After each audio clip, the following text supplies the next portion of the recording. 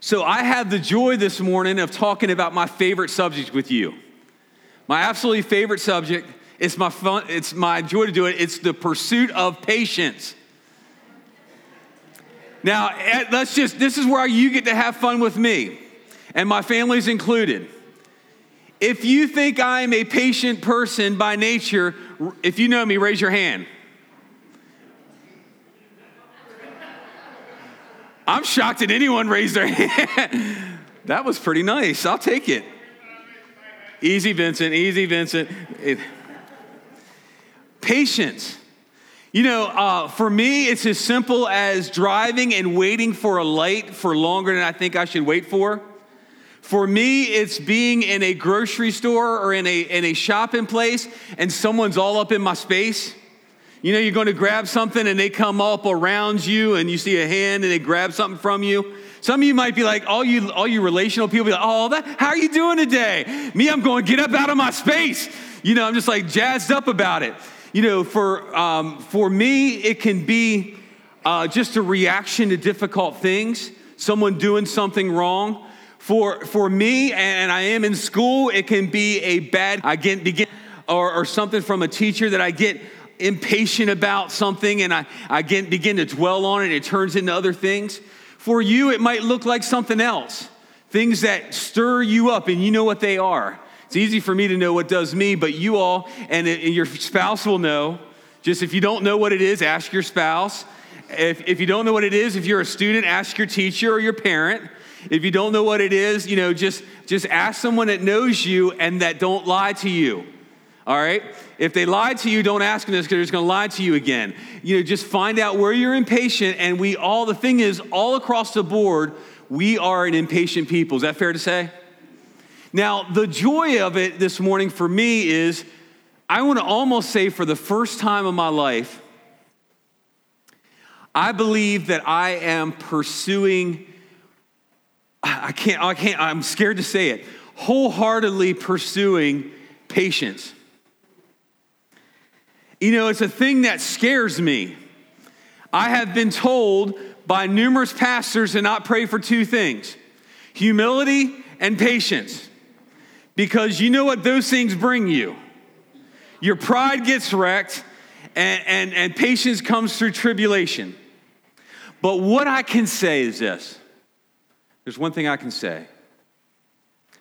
I have seen the faithfulness of God worked out through tribulation, through difficulties, through trusting God in these things than I've ever seen in the good times. My faith has been increased in the difficult times.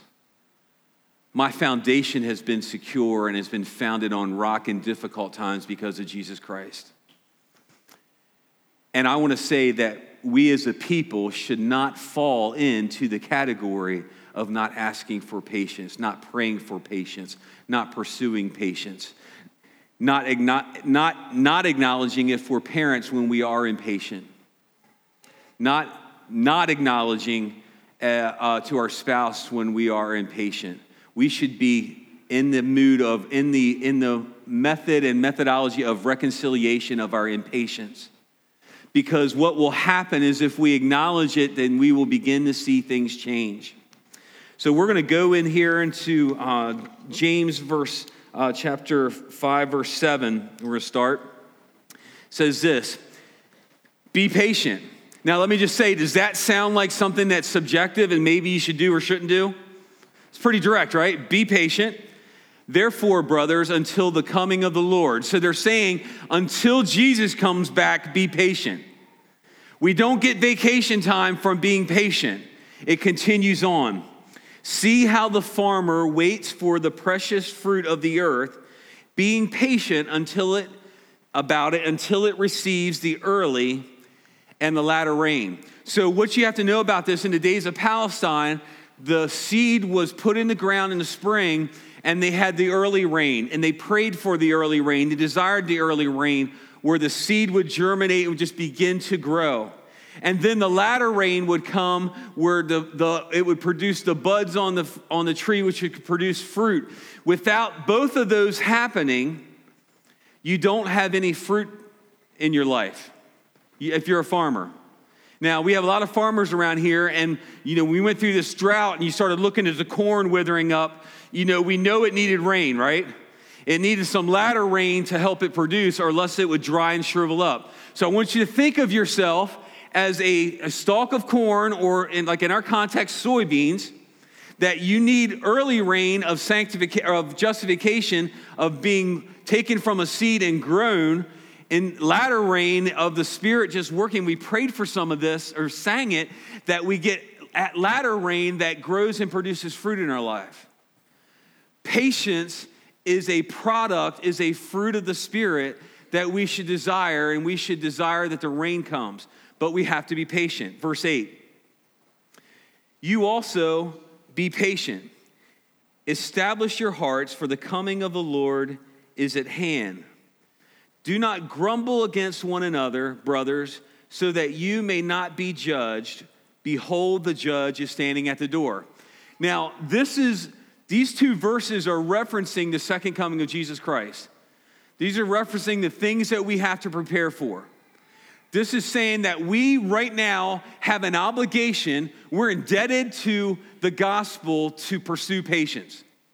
We're indebted by it. If you call yourself a Christian, we do not have an option. We are indebted to wait it out and to be patient through tribulation for the hope of the second coming of Jesus Christ. Because one day we will stand, if you're a Christian, you will stand and give a record of what you've done with your time. Believe that?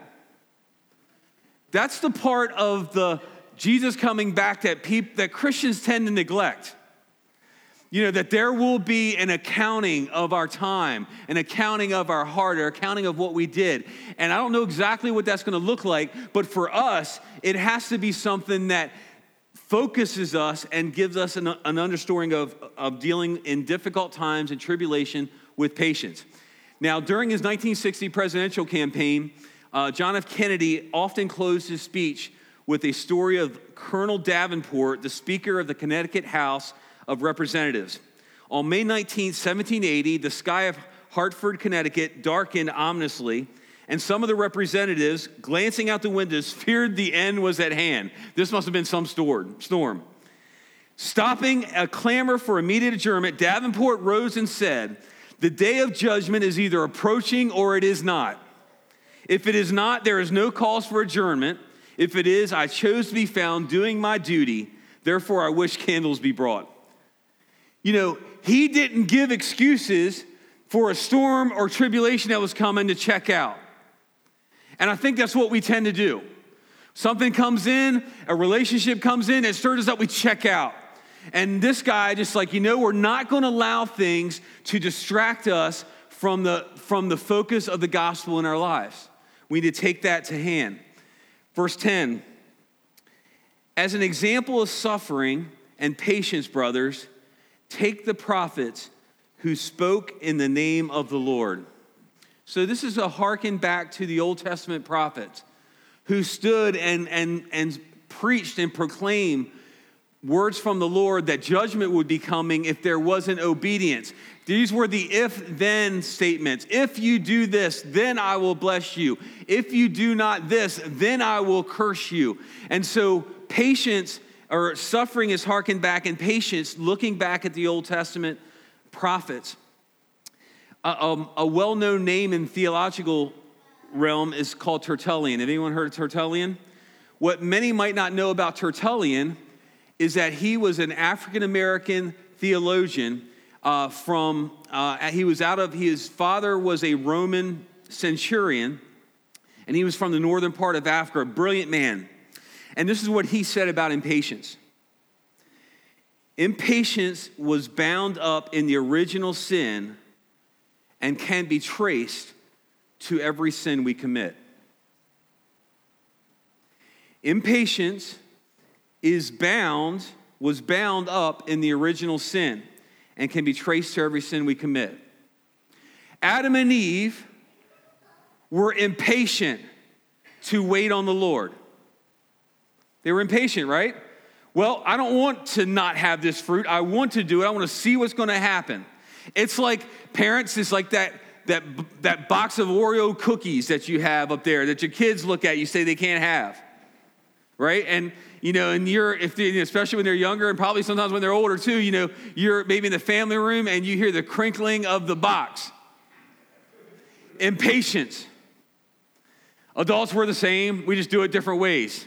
We might just impatiently wait on something, but Tertullian said that all of our sin is rooted in impatience. So it's an important thing that we need to discuss. We run the risk of always being dissatisfied, upset and angry with ourselves for our slow pace of growth and change. I'm sorry, I should have led into that. I'm going to run down a list. It came from coping.org of the results or consequences of impatience. So here it is. We run the risk of always being dissatisfied, upset, and angry with ourselves for our slow pace of growth and change. I've done that. I should be doing better. I should be more mature than I am. I should have handled this better. And I get upset with myself. Some of that's self-righteousness, by the way. Some of that's pride, by the way. But that's kind of effort that we put on ourselves. We easily lose control and fire off outbursts of anger, temper, and blame on those who are slow to change and grow. Guilty of that one too. Anyone else keeping record here? So far, I got 2 checks. All right. Lose control. Impatient, right? Anyone done that with their spouse? With your kids? It's rooted in impatience because ultimately, as adults, I think, I've worked this out in my head. As adults, we forgot what we look like at their age. Have you ever thought about yourself? Not the self you think you were. We have a way of aggrandizing our past, right? Well, I was a letterman in soccer. I barely lettered in soccer. Barely. Well, I was this. I ran states in the 800 team. I did, and I almost lost it brutally for our team. But it's like, you tend to think, but then I go to, how was I at this age? And normally that's where my voice gets settled in my heart. And I tend to have understanding. Because if I remember what I was like, or even suspect what I probably was like, then I have to change. Other consequence of change. We become a member of the throwaway generation. Discarding relationships, people, jobs, school, and church whenever things are not working out as quickly as we want them to. We throw away marriages. We throw away relationships. We throw away things so fast. We've gotten used to it. Like even the phone, once it's 2 years old, it's discardable, right? Things get a little old, we discard it. Nowadays, they make them so they break. But, things it becomes this throwaway generation, throwaway of relationships, because we do not delve into patience. We waste energy worrying about how slow things are changing instead of directing the energy towards the changes we desire. Let that one sink in. It's so much easier to worry. Is that true? So much easier to worry about something.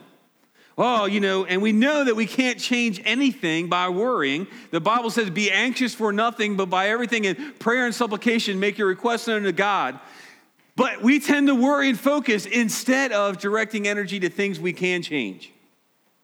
So a healthy thing here is to say, when you begin to worry and become impatient, maybe write down what it is, turn it into a prayer request, right? Turn it into a prayer request and then say, is there anything that I can do to help create change in this area? Instead of just complaining about it. But our self just does that. Complain, complain, complain by nature. We can tend toward that. We withdraw prematurely from a helping situation because we are not seeing an immediate payoff for our efforts.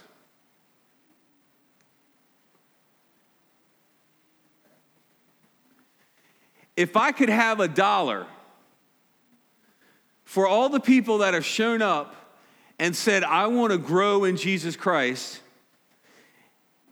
and I'm all in. I want to do it. And they'll start off, and then it'll sort of trickle away because it gets hard. Because generally we take the easy path. You know how rivers, when they overflow and the water goes to the easy direction. And we tend to go that way. And the thing about discipleship and the thing about working with people is that we tend to, when the going gets tough, the tough get going out the door. Or the weak get going out the door. We, by nature, go out the door. But the quote I was referencing was the tough get going. If we believe that the gospel has changed, then that means we have to be obedient to pursuing patience so that we don't just get caught up in the short-term benefits. I see it happen all the time. It's one of the things that just wrecks my soul, and I get impatient about. There's a couple slides back there. I get angry about because people take the easy way. I've done it. Don't hear me saying I haven't done it. But they take the easy way out because they're impatient. We sacrifice friendships and relationships prematurely because the other person is not changing as quickly or as thoroughly as we desire. This is the wreck of marriages, one of the wrecks of marriages. In premarital counseling, when I work with people, one of the first, not the first, but one of the first things I say, and I'm still learning this lesson, is that you cannot change your spouse and your spouse cannot change you. Anyone want to say amen to that? Yeah. No matter how hard I've tried, or she's tried. My wife's right here, okay, if you don't know. Got to be careful. But we can't change each other. But the culture just gets tired of waiting for something that they can't actually do, and instead of working out the situation that's given to them, they quit and they roll. And they go. Next, we ignore all of the positive gains we and others have made on the road to recovery and growth, only concentrating on what has not yet been accomplished. I can tend to do this. I beat myself up. And there are people around me who lovingly will remind me of what God is doing, but I will tend to focus on what God I feel like isn't doing or what I have not let him do. An impatient person will focus on what isn't happening instead of what is. For one, take some time to be grateful. Thank you, God, that even now you're working in my life. Thank you for it. We become pessimistic about life, seeing only the half-empty cup rather than the half-filled cup. Frankly, my kids have been subject, and my wife have been subject to having grown up in a difficult home with my mom and stepfather. It was a very critical environment, to going in the military where all they're looking for is what you're doing wrong. By and large, it's like you've got to dress right, you've got to step this thing's got to be in order. Frankly, it's like it's really weird, but when my son's in uniform, I'm looking not for what's right on his uniform, but what's wrong. Then I go and I'm at UPS as a safety supervisor, and all I have to do is go on observations, by and large, looking for what? What's right? Sometimes, but mostly, what's wrong? So I've had to allow the gospel to have change in my heart from going around, and I still have this problem. I'm still working it out. God's working in me. He's not done yet, to where I come into something, I'm looking at what's wrong instead of what's right. The words up here can be 99.9% right, But if I notice one thing that's wrong, it gets me. But is your cup half empty or half full? Do you take time to look at things that are a blessing instead of a curse? Next, we will be in such a hurry that we neglect to count our blessings and see how far we've come. We burn ourselves out in the pursuit of vain goals. Take a picture of that one. We burn ourselves out in the pursuit of vain goals. This is why we talk about the gospel so much, because you have to line up what is really important and why you're doing it. It has to be somewhat driven in line with what the gospel says. But frankly, we take detours all the time. You know, it's sort of like our car's going straight and we think we're going good and we're driving the gospel bus, and all of a sudden that sucker is out of alignment and it tilts a hard right and it takes an exit. Pursuing vain goals. We lose the ability to reward or reinforce any level of success or attainment, discouraging ourselves and others in the pursuit of recovery and growth. Do you take time out to encourage people? Or are you focused on what's not right? I just want to say, I've said it multiple times, there is not a person who has suffered from too much encouragement. Bring them to me. Let me meet them. Let me meet that kid that grows up in your home and they go, yeah, man, my parents were just too stinking encouraging. It wrecked my life.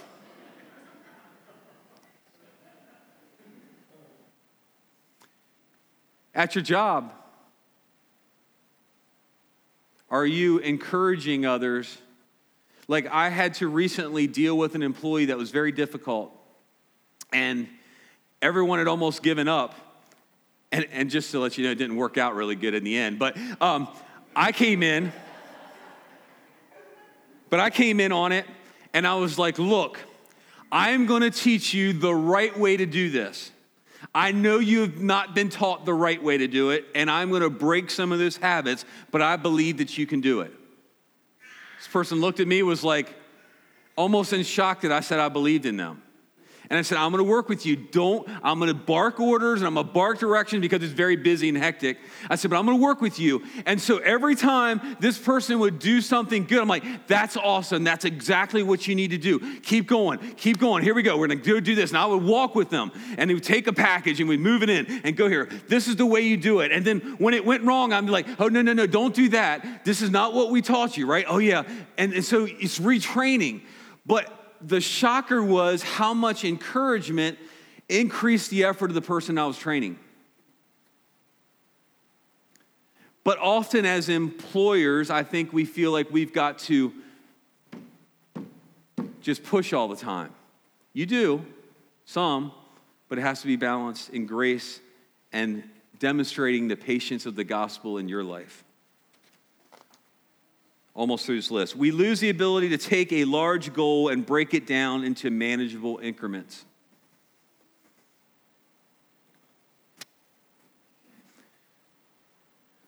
This hit home for me, and one of the things education has taught me is that you can't get wrapped on how long it's going to take to do something. You got to get just through this week. Dr. Pam here, she's not here, is she? No. She told me, like working on schoolwork, she's like, I am enduring it. I had to endure it. And so instead of looking at it's going to take this amount of time to graduate, you have to look at, I just got to do what I need to do today, and then I need to do what I need to do tomorrow, and then I need to do what I need to do on Wednesday, and just do it. But impatience will get us scatterbrained and jacked up to where we're just like, and it feels good because all of our energy's flowing in. It's like, I just don't like this, and I'm just not going to do it. And then we just go, it's impossible to do, and I quit. I haven't yet, by the way. We become overwhelmed by the large task ahead of us and lose the hope and motivation to keep trying. So let's go back to verse 11 in James. Behold, we consider those blessed who remain steadfast. You have heard of the steadfastness of Job, and you have seen the purposes of the Lord, how the Lord is compassionate and he's merciful.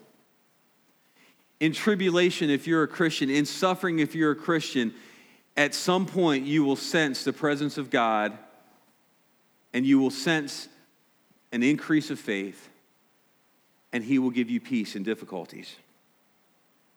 Proverbs 14:29 says, whoever is slow to anger has great understanding, but he who has a hasty temper exalts folly. You hear that hastiness? What is that? Another word for impatience.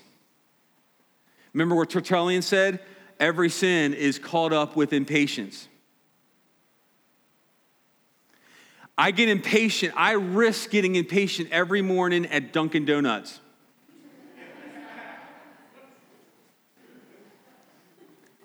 This has been a sanctifying, you're going to think it's simple, but it's a sanctifying process. I have this app. When I leave my home, I live right here in Easton. I click on this app and I have my stuff made. Boom. They know me there. They have that coffee ready. And I'll go through in the drive-thru, because most of the time it's faster. And that one person in front of me, they'll sit there for 5 minutes and decide what they want to order. And it's not just a coffee. Oh, I want the breakfast sandwich with this, this, and this. And I'm like going, there's only one person there that's working at this time in the morning. It takes forever to make that. Why don't you go in the front and walk in and get what you want? I know none of you suffer with that. But I've had to do this. I don't know if that person is going to the hospital dealing with the death of a parent or a loved one. This is the things I have to do to change my neural pathways. This person might be unable to get out of their car and have to drive to work an hour and might have to get help to get to where they go. And guess what? All of a sudden I find I have time to pray, instead of looking at all the things that nerve me up. And that's just one small instance. Dunkin' Donuts, 3:45, you wake up, you roll out of bed, think of Eric. Just pray for me. Just pray that God continues to work. You think I'm kidding, all right? My wife's like, no, you're not kidding. Hebrews 6:12 says this, so that you may not be sluggish, but imitators of those who through faith and patience inherit the promises. So that you may not be lazy, slow, inept, but purposeful, making goals and breaking them down to today, growing in your reading of the scripture, saying, today I'm going to read this. I'm not worried about all year long. Some of you start those yearly Bible plans in January, and by the time you get to Leviticus, you're done. Don't focus on that. Just say, today I'm going to read. Tomorrow I'm going to read. Y'all have been through there if you've been reading your word. I know some of y'all skipped over a section and asked God for forgiveness so you could check that box. That's guilt working right there. I heard it. But not be sluggish, but be imitators of others who are patiently waiting inheritance. And let's just look at the honesty of this. We have no idea what the day may bring. We have no idea. And we have no idea what kind of suffering we might endure. I mean, one of the things I learned in getting really sick was that health is important. Just like that, things change. So I'm going to put a quote up here by Victor Hugo. He wrote Les Miserables and The Hunchback of Notre Dame. Probably Dom, but whatever. Have courage for the great sorrows of life and patience for the small ones. And when you have laboriously accomplished your daily tasks, go to sleep in peace. God is awake. Courage for the great sorrows. patience for the small ones. Dunkin' Donuts drive-thru. And when you have laboriously accomplished your daily task, sleep in peace. Man, there's nothing like accomplishing something. You know that feeling when you put your head down and feel like you've done something? The worst thing in the world for me is to go to bed feeling like I've totally blown the day. But when I've worked something, it's legit, not like overworking, but it's like you've set a goal and you accomplish it. When my schoolwork gets assigned and it's done and all this stuff, I'm like, boom, I'm out. Go to sleep. God's at peace. I'm at peace because God is awake. Lastly, Philippians 2:14-16. Do all things without grumbling or disputing, that you may be blameless and innocent, children of God without blemish in the midst of a crooked and twisted generation, among whom you shine as lights in the world, holding fast to the word of life, so that in the day of Christ I may be proud that I did not run in vain or labor in vain. Folks, the gospel calls us to this beautiful sanctification process. This beautiful latter rain. Remember the early rain and the latter rain? If you are not a Christian and you have never put your trust in Jesus Christ, the early rain means that you just say, Jesus, I don't understand everything, but I believe that you died on the cross, and I believe that your sins cover your blood covers over my sin, and that I can walk in newness of life. Would you please save me? That's early rain. But we are dependent on the latter rain. And if you know what comes in between the early rain and the latter rain, anyone got a guess? Dryness. Perfect. Drought. And so as a Christian, we need to be praying for that latter rain, that we might bud and give forth fruit so that others can taste and see that God is good.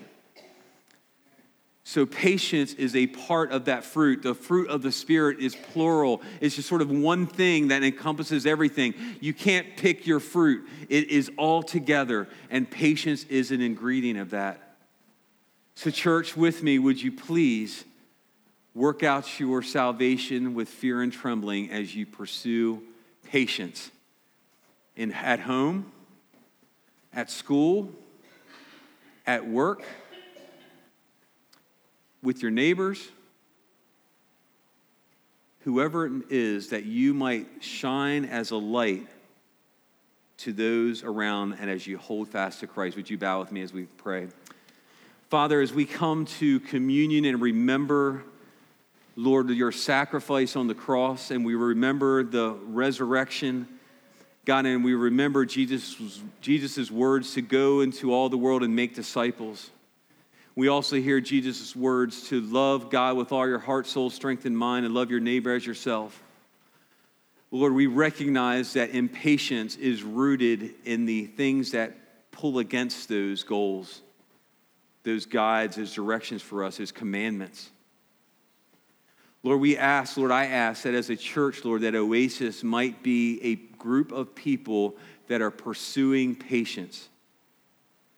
Father, that are recognizing impatience. Lord, that they might glory in what you are doing. Father, not given and being prone to acting like everyone else. But Lord, that we might have a hope that's in the gospel. We pray in Jesus' name. Amen.